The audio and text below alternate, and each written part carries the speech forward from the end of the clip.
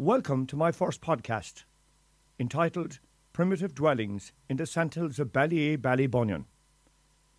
As historian and musician, I hope you will enjoy our short journey back to the pages of our history and appreciate the people and the landscape that makes up Danny Houlihan's Irish experience.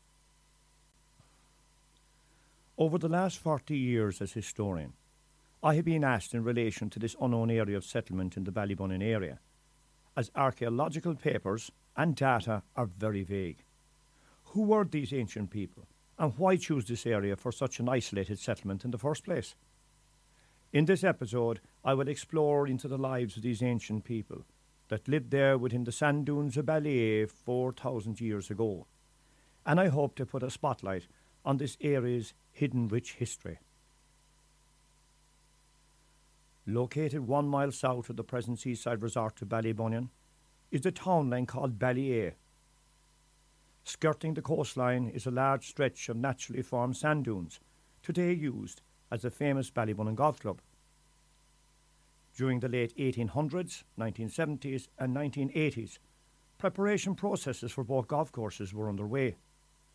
Cooking places called kitchen middens were uncovered. Found were heaps of shells, burnt stone, charcoal, large antlers, and stones fashioned as primitive cutting tools. Ballyea in ancient times took the name the townland of the deer. Today, evidence of an ancient forest bordering the sand dunes has been uncovered. Broken down matter in the form of peat deposits have been found, preserved within the ancient sands of Ballyea. Also, the roots of oak trees have been unearthed from time to time during land reclamation and house developments. The area takes the ancient name of Ballyea, or Balla meaning townland, and Ea or Fia in our native Irish language, a deer. At one point in the area's past, native Irish red deer roamed the ancient landscape of North Kerry and along the Ballybunion coastline. Evidence of settlement in the late 1800s. Ballybunion was becoming popular as a seaside watering place. Thousands of people arrived by the famous Lartigue monorail from Listowel, 9 miles distant to Ballybunion. Visitors then spent their long warm days exploring the famous cliffs for birdlife and the golden sandy beaches of Ballybunion for swimming. Another place explored was the sand dunes south of the town, which at that period of time, the present Ballybunion golf course was only in its infancy stages and access to the course was easy compared to today. Many courting couples wandered the high, lofty sand dunes for hours. It was during these visits and reports by early pioneering archaeologists drew attention to the evidence of primitive dwellings and finds that were discovered at that time. During numerous visits by early historians to the Sandhills of Ballybunion, between the years of 1893 and 1901, the remains of well-preserved red Irish deer were found deep within the lofty sand dunes, and according to sources were of a large nature, with an antler span of 12 feet. The old faded bones that were uncovered within the sand dunes of Ballyea by the early archaeologists were split and had been broken by the action of a heavy object such as a stone, a practice by early people in the area of extracting the marrow from the animal, which was at that time a delicacy. Evidence of kitchen midden sites in 1893. In 1893 and 1901, the natural wind-blown sandhills of Ballyea rose to over 100 feet in height, and within the shade of these ancient dunes were found the kitchen middens or cooking hearths or refuge heaps of an ancient race of people who survived in the area by fishing for salmon in the nearby Cashin River. The bones and teeth of these great animals were found in large numbers within the deep sand dunes, evidence of their existence in the area thousands of years ago. These finds were a curiosity for visitors from time to time. As the sands of time shifted over the years due to severe Atlantic storms, handmade stone tools such as hammer stones, anvil stones, and large quantities of burnt stone and charcoal from the ancient fires were unearthed, all having the appearance of being subjected to immense heat from those ancient fires thousands of years ago. Heaps of limpet shells, which were obtained by the shore dwellers from the rocks on the nearby shoreline, were found in the sandhills by the tons, scattered in all directions, indications of a hunter-gatherer community that existed in the area thousands of years ago. It should be noted that in the years that followed the finds, local landlord George Hewson of Innismore, from the late 1800s, had his workers extract thousands of tons of shell and sand out of the area and brought to his lime kiln, which was located within the dunes. The shells were then used in a lime mortar mix and transported to the Lartigue monorail to Listowel, which had a line extended to the dunes for sand extraction at the time. It was noted in the year 1893, during a field trip to the sand dunes, that heaps of limestone rock was present with a section of a stone wall. It was suggested that it was deposited there for building purposes and brought a mile distant from Ballybunnon. During the 1901 field trips mentions hut sites and graves now gone. These were located along the Kitties River, now demolished. Were these the stones part of an ancient hut site once there? We will never know. Shell Valley Midden.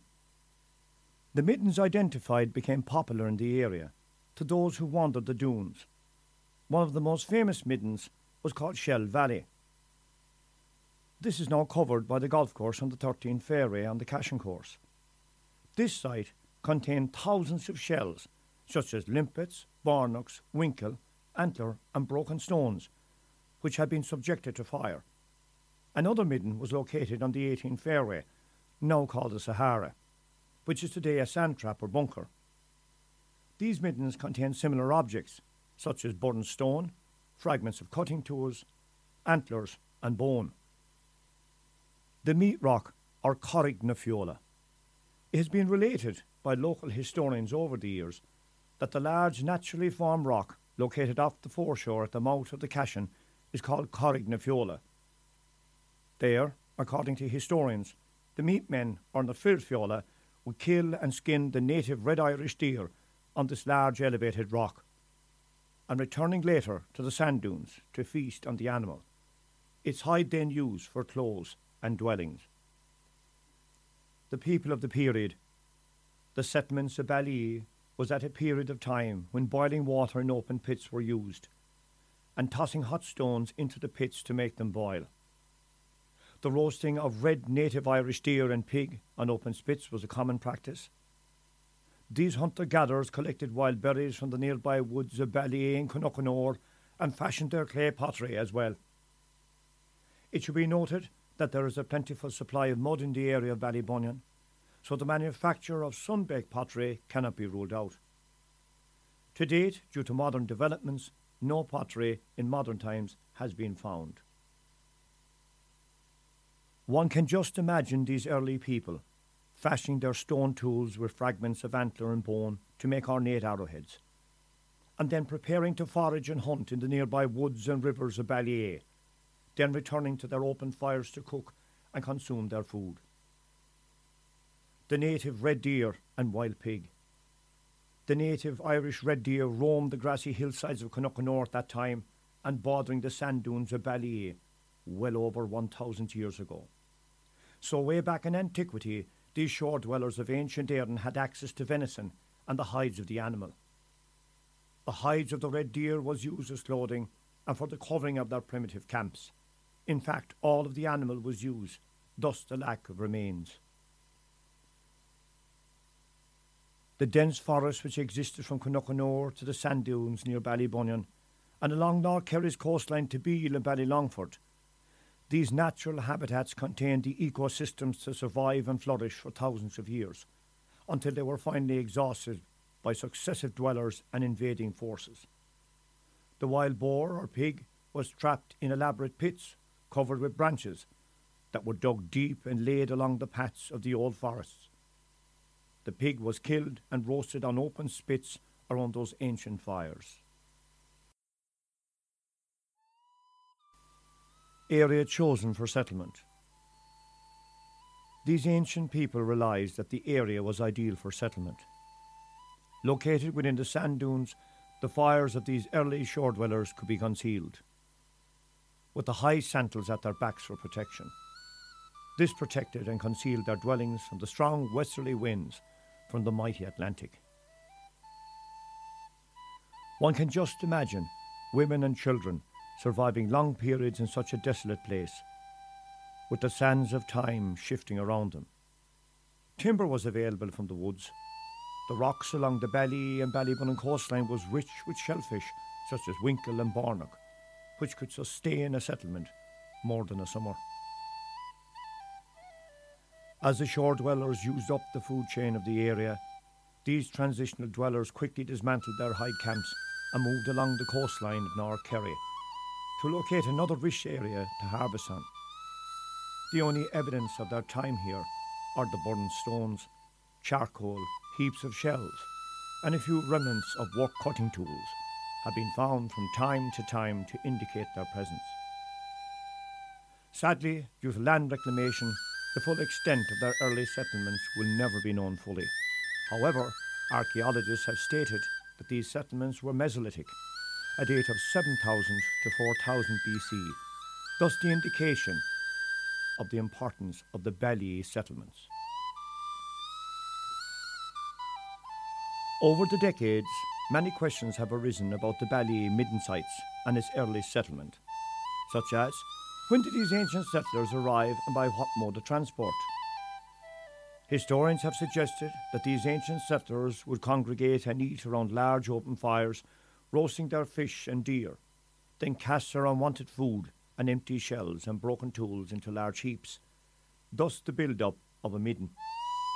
Other historians have argued, however, that these early arrivals were a group of individuals who squatted along our coastline thousands of years ago, leaving no real impact on the landscape with their rubbish behind them. Arriving at the high santals of Ballea, the ancient shore dwellers did not have to forage for food for too long. The area had an abundance of fresh foods. The Cashin River was teeming with wild Irish salmon, and the nearby woods which bordered the sand dunes was alive with Irish native red deer and wild pig. The fresh clear air had fowl, and the shellfish was abundant on the rocky shoreline of Ballybunion, which supplemented their diet. A river ran through the dunes, so way back in antiquity these settlers did not want for water. The use of dugout boats was possibly used on the river as the primal mode of transport at that time. Indeed, dugout boat culture did exist along the Cashin River to the 1800s.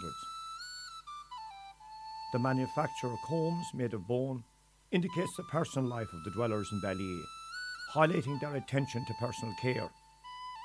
Large open fires were lit within the dunes and fueled by the timber from the nearby forests of Ballea.